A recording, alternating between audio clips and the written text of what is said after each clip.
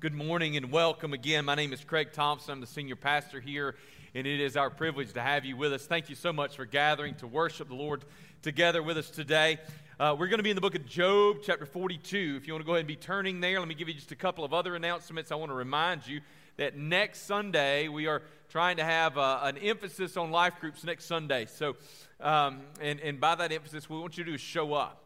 So if you are involved in a life group, we ask to make next Sunday a priority to be here. If you're not plugged into a life group yet, see Pastor Kevin afterward, or maybe just grab somebody near you. If you've got a friend here, just say, hey, where do you go to life group? I'd like to visit, and you can visit next Sunday, and if you don't like that one, you can visit another one the next week, okay? We won't make you stay, but we're trying to get kind of a feel for where we are. Let me give you some neat things. Last Sunday was a Memorial Day weekend, and last Sunday was the highest attended life group that we've had in the entire year.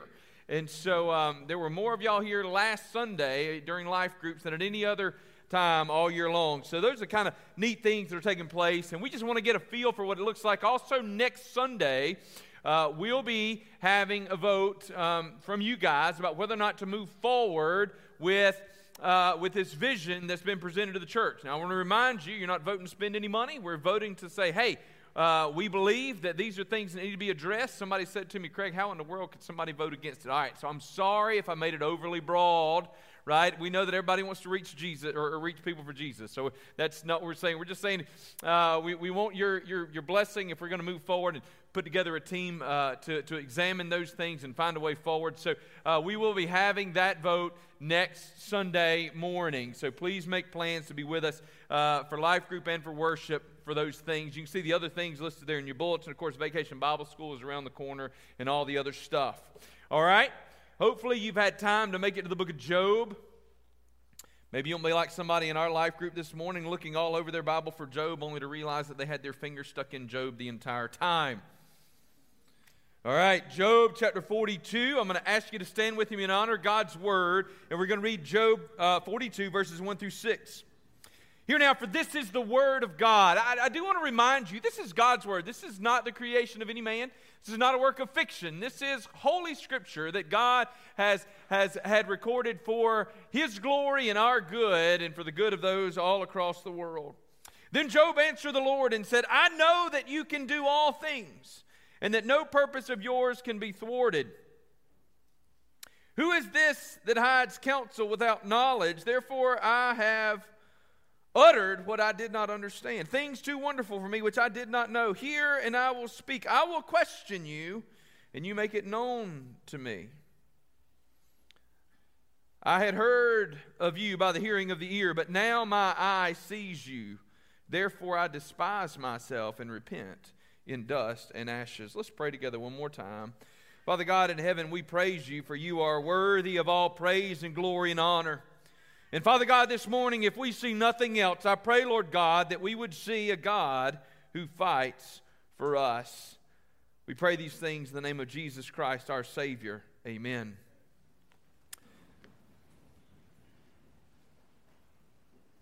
Just in time for my sermon, everything just crashed right up here. This is what I get for doing notes electronically, huh? See, y'all got me trained on doing my iPad notes when the wind was blowing all my notes across the parking lot.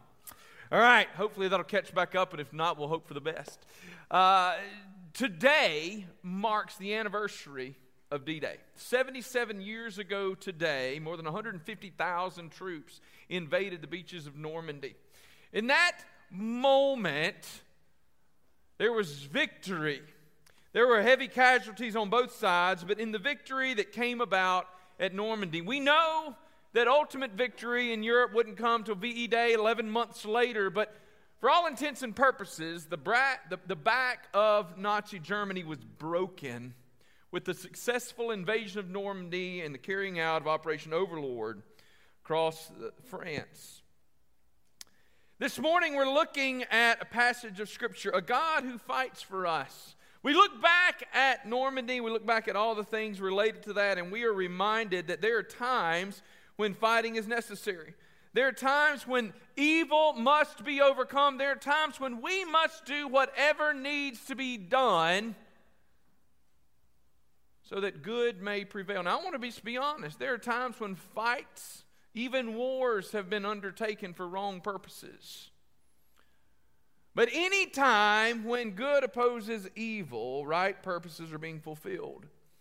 This morning we're going to see not only do we sometimes fight, not only are we called to fight for good and right, we're going to see this morning that we have a God who fights as well. And a God who fights for good purposes and for good reasons. This morning we're continuing the book of Job. Now, I mentioned to you, hopefully I remember every single Sunday, we're trying to read through the Bible together as a church body. And if you've been reading through the Bible with us, then by now you've made it into the book of Job. You'll finish the book of Job actually next Sunday or Monday. I don't recall which one, but so you're into the book of Job. And you're beginning to capture this whole big picture of what it looks like for the Bible to begin making sense. Now, I reminded you last week that what? That Job is not chronologically in order with where we have it recorded in our scriptures. In other words, chronologically, Job is maybe the oldest book of the Bible. We obviously understand that the creation accounts in Genesis precede the book of Job, but as far as the chronology of when the book of Job takes place, the book of Job is in line with the patriarchs and things of the scripture, so Abraham, Isaac, and Jacob. And so we come to this book of Job, and we saw last week that Job suffered, and Job suffered not necessarily for any fault of his own, but Job suffered ultimately for God's glory. Job suffered so that God would be glorified. This morning I want us to wrestle with the question, not why does Job suffer? I want to ask this question, why does God fight? Why does God fight? Let me give you a hint. God fights because God is graceful, gracious, loving, and kind. And we're going to see that as we work these things out this morning. The first thing this morning we see is that God fights for our attention. Now, the greatest danger in the language that I'm using this morning is that some of you would walk away believing that God had to fight for us, that God was compelled. I want to remind you, if you don't know, or if you do know already, and tell you if you don't know already, that God fights not because God has to, but because God chooses to. God is under no compulsion to do anything for us other than God's own goodwill and graciousness. God fights for our attention not because God needs our attention, but because we need to redirect our focus. God is not a needy child pitching a temper tantrum. He is a loving, gracious Father who is willing to fight with us for our own good. This is a God who bends his knee to get down on our level. And here we see Job answer the Lord. Notice what we see in Job chapter 42, verse 5. I had heard of you by the hearing of the ear, but now my eyes see you.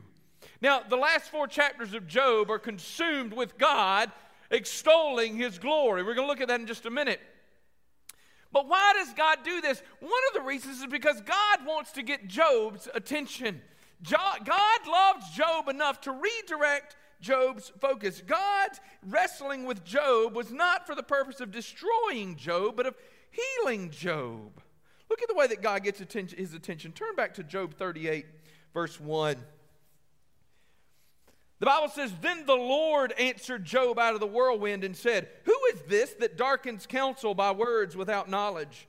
Dress for action like a man, I will question you, and you make it known to me. Where were you when I laid the foundation of the earth? Tell me if you have understanding.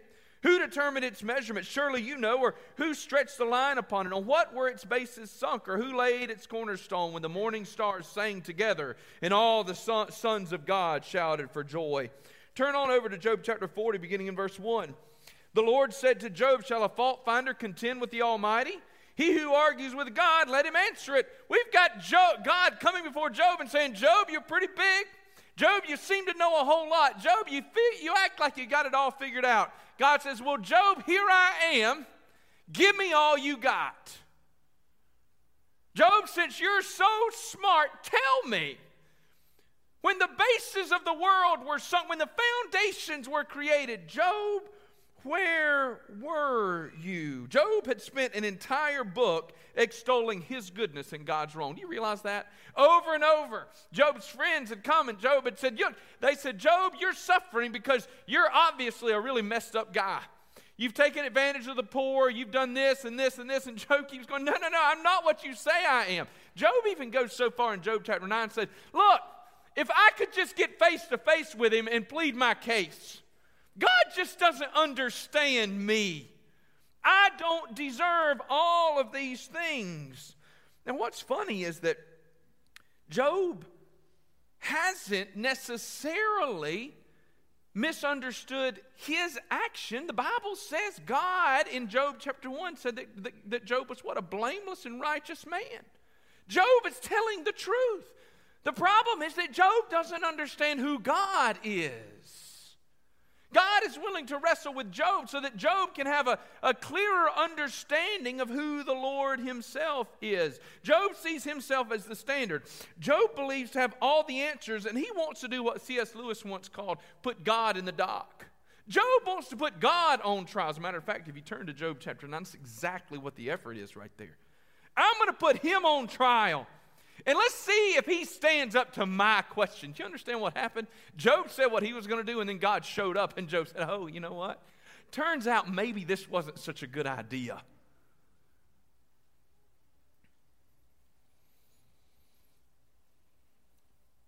Folks, God fights for our attention, and he does it not because he hates us. He does it because he loves us. God says, I need you to pay attention to who I am and to what's actually going on. And in these things, God is willing to do what maybe nobody else is willing to do. God fights for you because he loves you.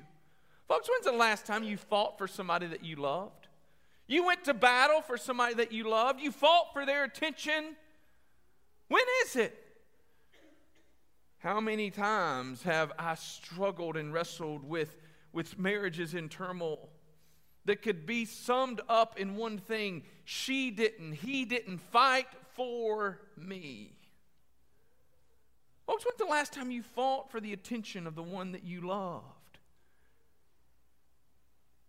How does it make you feel to know that God loves you enough? God is great and mighty and holy, and yet God loves you enough to fight for you. He appeared to Job face to face. Job said, I had heard, but now I have seen. God fights for our attention. The second thing that God does is he fights for our protection. Look with me, and it should be right there on the same page. Job chapter 42, beginning in verse 7. After the Lord had spoken these words to Job, the Lord said to Eliphaz the Temanite, my anger burns against you and against your two friends, for you have not spoken of me what is right, as my servant Job has. Now therefore take 7 bulls and 7 rams, and go to my servant Job, and offer up a burnt offering for yourselves, and my servant Job shall pray for you. For I will accept his prayer, not to deal with you according to your folly, for you have not spoken of me what is right, as my servant Job has. So Eliphaz the Temanite, and Bildad the Shuhite, and Zophar the Naamathite went and did what the Lord had told them, and the Lord accepted Job's prayer. God didn't just fight for Job's attention. God fought for Job's protection, and God fought for Job's reputation. Job didn't have an appropriate view of God, but Job's friends didn't have an accurate view of Job or of his suffering. Consider God's words to the Israelites in Deuteronomy chapter 20. This is actually just what Buster read to you just a moment ago. This is the Israelites after they've been brought out of Egypt. They're in the midst of the Exodus. And God says, when you go out to war against your enemies and you see horses and chariots and an army larger than your own, you shall not be afraid of them. For the Lord your God is with you, who brought you up out of the land of Egypt. And when you draw near to the battle, the priest shall come forward and speak to the people, and shall say to them, Hear, O Israel, today you are drawing near for battle against your enemies. Let not your heart faint. Do not fear or panic or be in dread of them, for the Lord your God is he who goes with you to fight for you against your enemies, to give you the victory. God goes before us. Now, some of you might say, well, Craig, that was in the Old Testament. That was a specific example. Turn over to Ephesians chapter 6 if you'd like to, and you can look right there when Paul lays out the whole armor of God. And when Paul says to the Ephesians that they are to take up the armor of God, he says it this way: be strong in the Lord and in the strength of his might. We have a God who fights for us, who goes ahead of us, who defends us. Even when we find ourselves in the midst of the battle, we are urged not to do it in our strength, but in his strength. God fights for you. And folks, this isn't just an old school sort of idea. Turn over to 1 John chapter 2. I don't always ask you to turn, but you ought to turn here. And if you don't have this underlined in your Bible, if you're one of those underlining people, you might want to underline this verse in your Bible. 1 John chapter 2, I believe it's in verse 1, says this: if anyone does sin, we have an advocate with the Father, Jesus Christ the righteous. What is this idea of an advocate? What is this advocacy? Yes, this is the God who saves us, but not just the God who saved us, but the God who is constantly saving us. The God who is constantly interceding for us on our behalf. He says, when you do sin, there is an advocate. Do you realize that? Not when you do sin, God turns his back. If you do sin, there is an advocate, Jesus Christ, the righteous. How is it that this happens? When we sin, Jesus is an advocate interceding on our behalf. Jesus rises up and defends your cause based not on your merits, but on the merits of his own suffering and death. Folks, we live in a world where people need to know that the Lord fights for them on their behalf.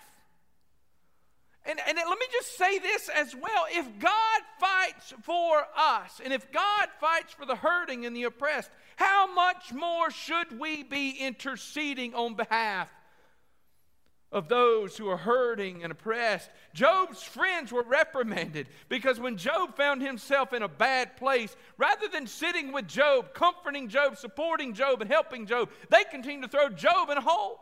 They continue to throw dirt over Job. They continue to throw shade over Job. And God says, you did not get it right.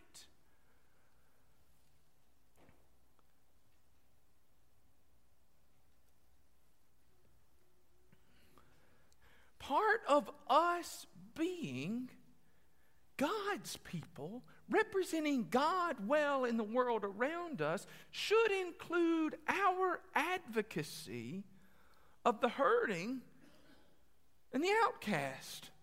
Folks, it's been said that the church is one of the only institutions that shoots her wounded. The Bible says that when you sin, there is an advocate, Jesus Christ the righteous. Christian, when is the last time that you saw your brother or sister in sin and your heart melted with grace and mercy and you picked them up? You put your arm around them and you helped them? When's the last time that somebody fell and rather than cast them aside, you surrounded them?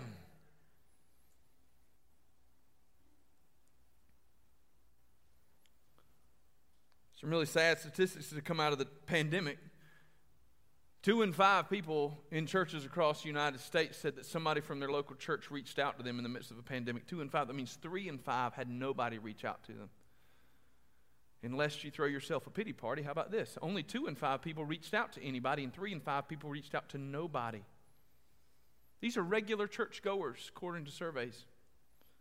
60% of folks in the walls of a regular local church did nothing in the midst of a pandemic to reach out to their brothers and sisters in Christ. When's the last time you called somebody in the midst of their suffering and said, I want to be there for you, I want to help you, I want to hold you, I want to encourage you?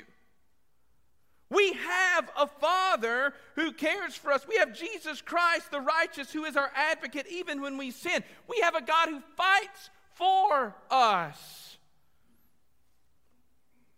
I'm not entirely sure how we created this sort of idea, but there has been this idea that as Christians, we have to be really careful that we don't create a bad name for ourselves when there's wrong happening in the world around us. Folks, let me tell you something. If the people of God don't stand up for right when there is wrong, we have no hope that the right will ever be defended.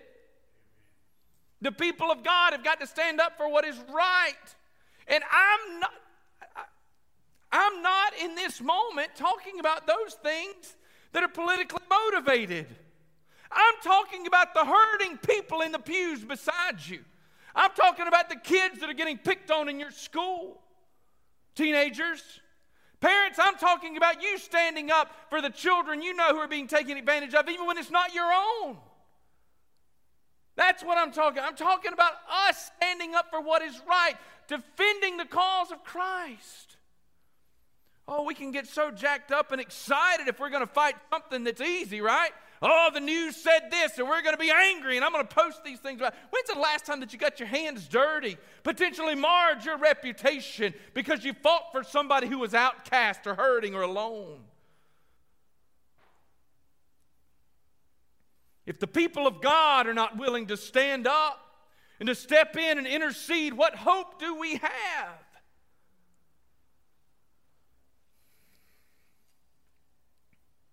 God fought for Job's protection. God went to those who had maligned Job, and the Lord said, "You will make this right." Christian, when's the last time you stepped out of the gossip circle and engaged in truth-telling? When? When's the last time that you got that phone call and you said, "I'm not going to engage in this conversation because I'm more concerned for the person that you're talking about than what you're saying"? If God fights for our protection, then folks, as image bearers of God, we have a responsibility to fight for those who cannot fight for themselves. And can I just say this to you today? If you're here today and it seems that the whole world is turned against you, you have an advocate. Jesus Christ, the righteous. And though all hell may buffet against you, Jesus Christ will stand strong and secure. And Satan may have the first word, but make no mistake, when your advocate stands up, he will have the last word. And the powers of hell shall not prevail against him.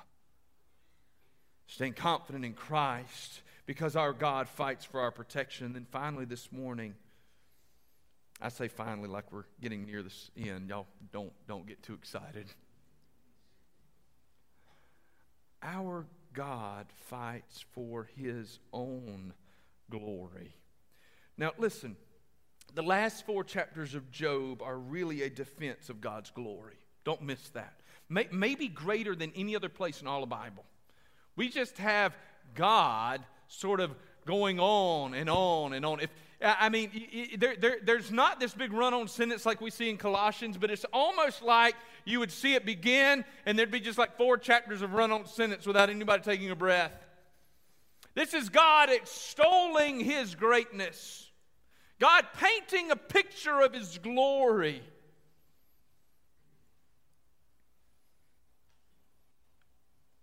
He says, "Job, you think you know something?" He says, "Job, actually, let me tell you a few things. Why does God fight for his own glory?" The first thing is because God deserves glory. Let's never, ever miss that. God deserves glory. Why does God deserve glory? Because God alone has created all things. God alone is all powerful.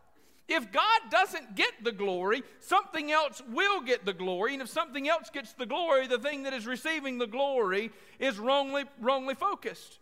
Does that make sense? See, we will either worship him or something else. When God redirects our focus toward him, God in grace is saving us from idolatry.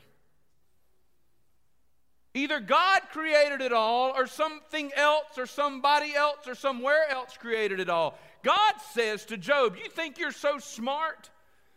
God says, "I did it." Where were you, Job?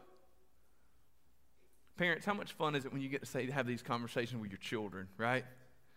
Be honest. Some of y'all are trying to be holier than me. I know good and well how much you enjoyed it, right? Let me tell you, Daddy. Oh, yeah? Let's have a conversation. I've been where you are. I paid for the hot water, you know? God deserves glory, but watch this. Our lives are better when we understand his glory. What else are we going to give praise and honor to? However, watch. It isn't until we appreciate his glory, majesty, and grandeur that we can see the goodness of his heart. You see, some people get so caught up in the glory of God, and we speak of God's glory, they get frustrated because they say, well, God's number one objective isn't His own glory, it's the salvation of souls. And they say, God can't be that self-centered. Folks, the reason that we get so frustrated, or some people do, is because they've missed this most important part. That when God proclaims His own glory, He is displaying His goodness toward us. It isn't until we can appreciate His glory, majesty, and grandeur that we can see the goodness of His heart. Why? Because in grace, God comes to Job and He says, Job, here's who I am. And what is Job's response? I had heard of you, but now I have seen you. Job says, I had heard something about you, but God, you have now visited me.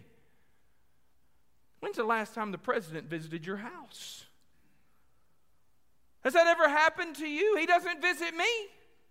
It doesn't matter which one's in office, what political party he's a part of. He doesn't care who I am. He never ever came knocking on my door and said, hey, Craig, I just wanted to come and you know what? I heard you didn't vote for me, or you did vote for me. I just wanted to come and say, hey, this is who I am. And maybe next time we could have a different conversation. I could say, you know, I had heard about you, but now that I've met you, I've got a different opinion of who you actually are. You know, he never did that to me. Didn't matter which one. And yet the God of the universe appears to Job.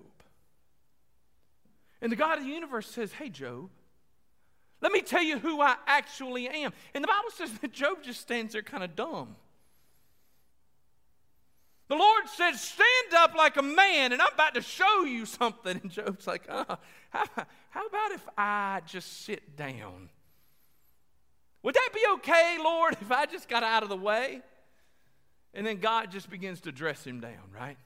But you know what God doesn't do? He doesn't say, Job, you're bad, you're mean, you're ugly, you're bad, you're wrong. God says, where were you when God's always focusing the attention back to Himself.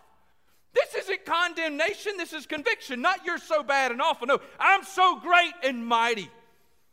God allows Job's own heart to handle the rest. Job had heard of Him, but it was not until he saw Him, not until Job observed God come down to him, until Job observed God humble Himself enough to communicate with this lowly, prideful man, did Job understand God's goodness, God's kind, gentle heart.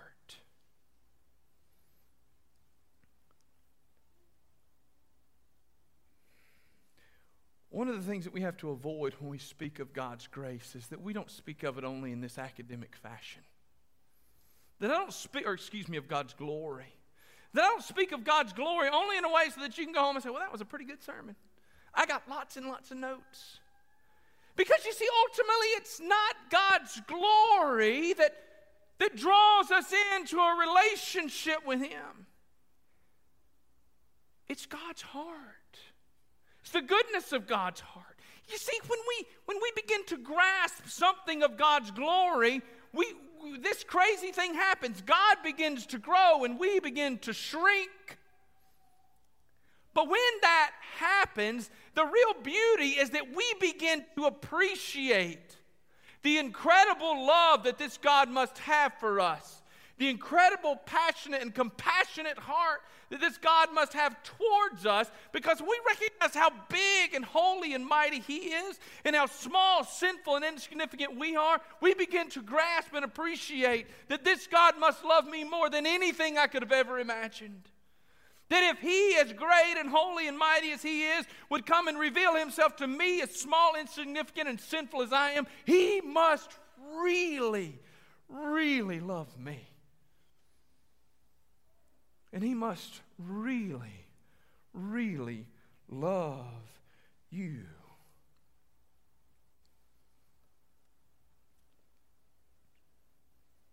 When the Lord appeared to Isaiah, in Isaiah chapter 6, we'll get there. We don't have the Lord appearing to a lot of people. You got to keep that in mind. Okay? Job gets it. Isaiah gets it. Moses got it. Abraham sort of got it. Elijah just got a whisper of it. We don't have the Lord appearing to a lot of people. But one thing happens over and over and over again. A lot of them have a lot to say until God shows up. Years ago, that song, I Can Only Imagine, was a big thing in the church. And I can only imagine what I'll do when I stand before Him. And I think for the most part the song gets it right. But I always, as I thought about that, what would I say to the Lord? I'm pretty sure I'm not going to say much. And I talk a lot. It's not funny. What am I going to say? Isaiah actually can talk, can't he? The Lord shows up and Isaiah says, hey, God, I got a few things I need to talk to you about. How many people have said that to you? When I see the Lord one day, there's a few things I want to ask Him. Careful. He might show up. In the year that King Uzziah died, I saw the Lord high and lifted up, Isaiah said. And when the Lord showed up, Isaiah didn't say, God, this whole Uzziah thing looks kind of scary. I'm a little concerned. God, if you could just listen, I'd like to get things worked out. I don't know who I'm going to be working for. No. The Lord appears before Isaiah. The Bible says that the train of his robe filled the temple.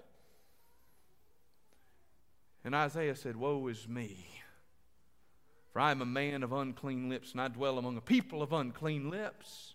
Isaiah didn't say, Lord, let me tell you something. Isaiah said, I don't have the kind of mouth that deserves to be in the presence of the Lord. Isaiah said, Lord, I know what's come out of this mouth of mine.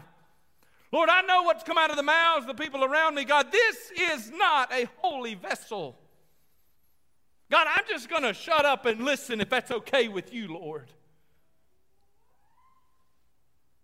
God doesn't quite let Job off the hook that easy. God demands an answer. You imagine that? You imagine God standing in front of you and saying, say something. I just as soon not.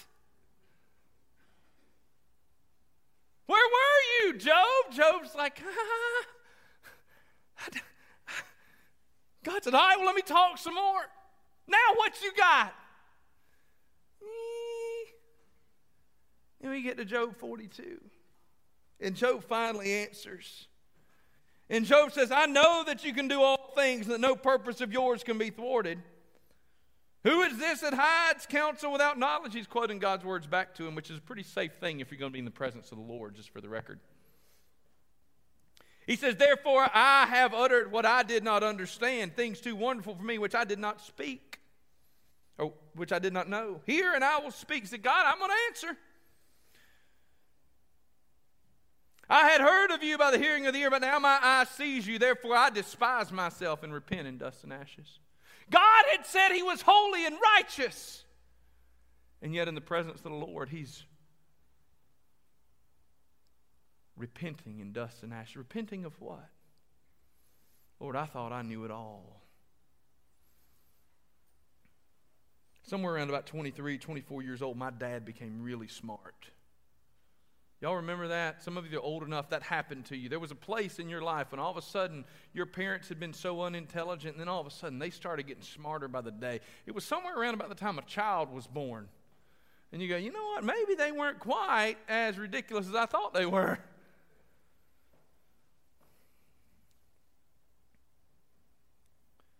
God fights for His glory, and that's a good thing.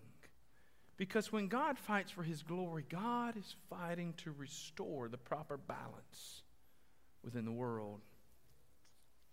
I began this morning with a reminder of D-Day. Now, what you may not know is that victory on D-Day was not certain. There were so many moving parts. They had several days that had been set aside. Maybe you know enough history to know this, but they weren't just dependent upon their own preparation. They were dependent upon the tides. They were dependent upon the weather. They had about 3 days a month when they could actually make this happen. And they had to make sure they had a full moon so they could see well enough. They needed clear skies so they could do all the bombing that needed to be done. It still didn't go the way they'd hoped. All these things had to fall into place. And then they really needed to hope and pray that the German generals would not believe that it was going to happen. Turns out that actually worked out. Believe it or not, God was in the midst of all those things because why? The general was away when all these things went. But General Eisenhower was supreme commander and he was leading the invasion. Ultimately, he would be the one human on the face of the planet who would say go or stay. One person would make the decision as to whether or not it would take place.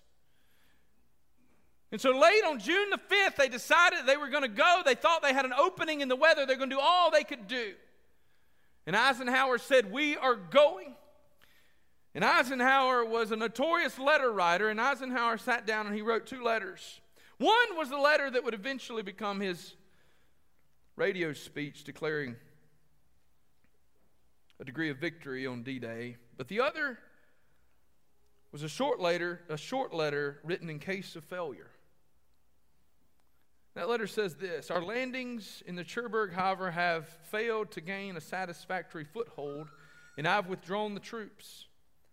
My decision to attack at this time and place was based upon the best information available. The troops, the air, and the Navy did all that bravery and devotion to duty could do. If any blame or fault attaches to the attempt, it is mine alone. When the Allied forces invaded Normandy, the fight was necessary, but victory was not certain. The fight was necessary, but victory was very far from certain. Folks, I want you to know that when God chooses to fight, there is no doubt about the victory. He doesn't fight because he has to. He fights because he loves you. He fights because he wants you. It's an odd thing to consider this God who fights with us. We have very few examples of this in the Scripture. But there is one that we'll turn our attention to as we close this morning. When the Lord appeared to Jacob in the wilderness, and it's in that place that he changed his name to Israel. And the Bible says that the angel of the Lord, and what we understand that to be is a pre-incarnate experience with the Lord Jesus Christ. The angel of the Lord appears to Jacob in the wilderness, and he wrestles with Jacob. And the Bible says that Jacob clings to him, and he fights, and he seeks to overcome, he seeks to prevail. But finally, the angel of the Lord touches. Now, it's an incredible thing to consider. Now, we read that and we go, how is it possible that man would contend with God and prevail? But the Bible doesn't say that the angel of the Lord body slammed Jacob. It doesn't say that he put him in some kind of special chokehold or something. The Bible says that he just touched his hip. He didn't hit him with a stick or a bat or a sword. He touched his hip and it came out of joint. The Bible says that with one touch, the angel of the Lord crippled Jacob for life.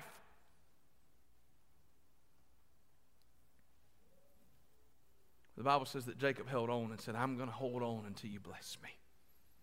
Jacob knew he was beat. He knew that he was beat. But he was satisfied to be defeated by the Lord because he knew that brokenness from the Lord brings victory in the world.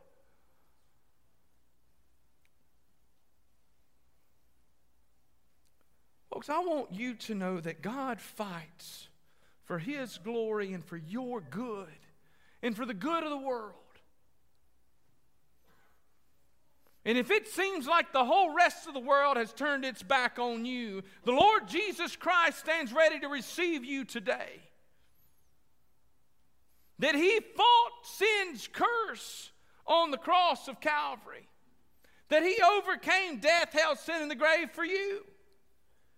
And that today he stands at the right hand of the Father as an advocate for all of those, even those of us who would fail him, interceding on our behalf. Christ fights for you.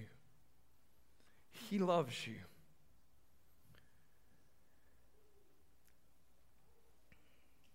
In Job chapter 9, verse 33, Job has laid out his case. Now, this verse is special to me because about 10 years ago, I was in a losing debate with a Muslim guy in London. And by losing, I mean I was struggling to keep up. And the guy thought he had me. He backed me into a corner as he wrestled with God's law. And I was honestly hanging on for dear life in the midst of this debate. He said, there's no need for Jesus because the Old Testament gives us everything that we need. And he went to the law and he tried to prove his point, and for everybody around, he seemed to have proved his point, and there was a pretty great confidence that he had finally bested me with about 50 people watching.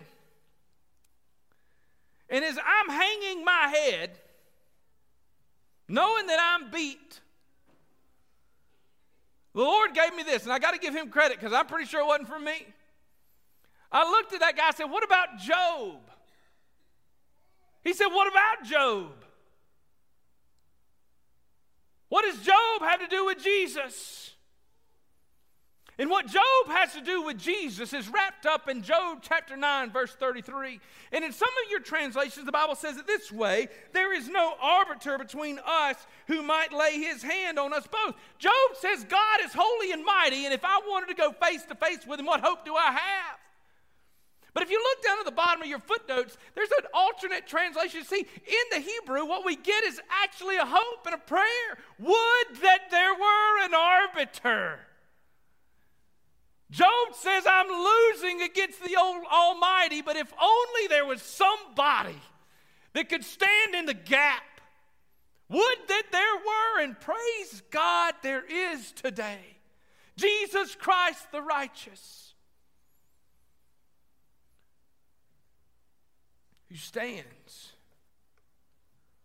as an arbiter, a go-between, an advocate with the Father. When we do sin, he fights on our behalf. Are you here today and you need somebody that'll fight for you? Can I tell you that Jesus will fight for you today? Jesus has fought for you today. Jesus will stick closer than a brother. He will never leave you and he will never forsake you. I want you to know that no matter how hard your life feels today, no matter how hard your life is today, God loves you right where you are. And he will never, ever leave you. Not never.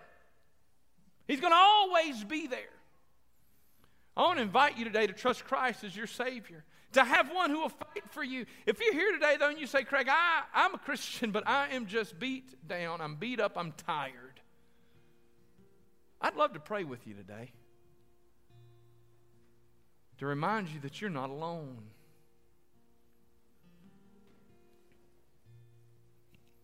And believer, if you're here today and you know of a friend, a loved one, a neighbor who's in the midst of a struggle, I want to invite you today to pray for those in those struggles, to pray for those in those fights. Some of you may need to pray, Lord God, forgive me, because I've seen my neighbor attacked and I've not stood in the gap.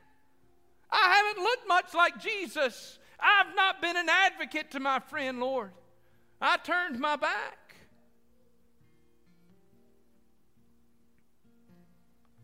I don't know exactly what you need, but I know that Jesus is enough. And when I invite you today to trust Christ to be all that you need, this altar's open for you to pray. I'd love to pray with you. And if today you need to come and say, I need Jesus as my Savior, I'd love to pray with you or introduce you to somebody that could lead you to Christ so that you might find hope with our advocate. Let's pray together. Father God in heaven, I pray that you be at work among us.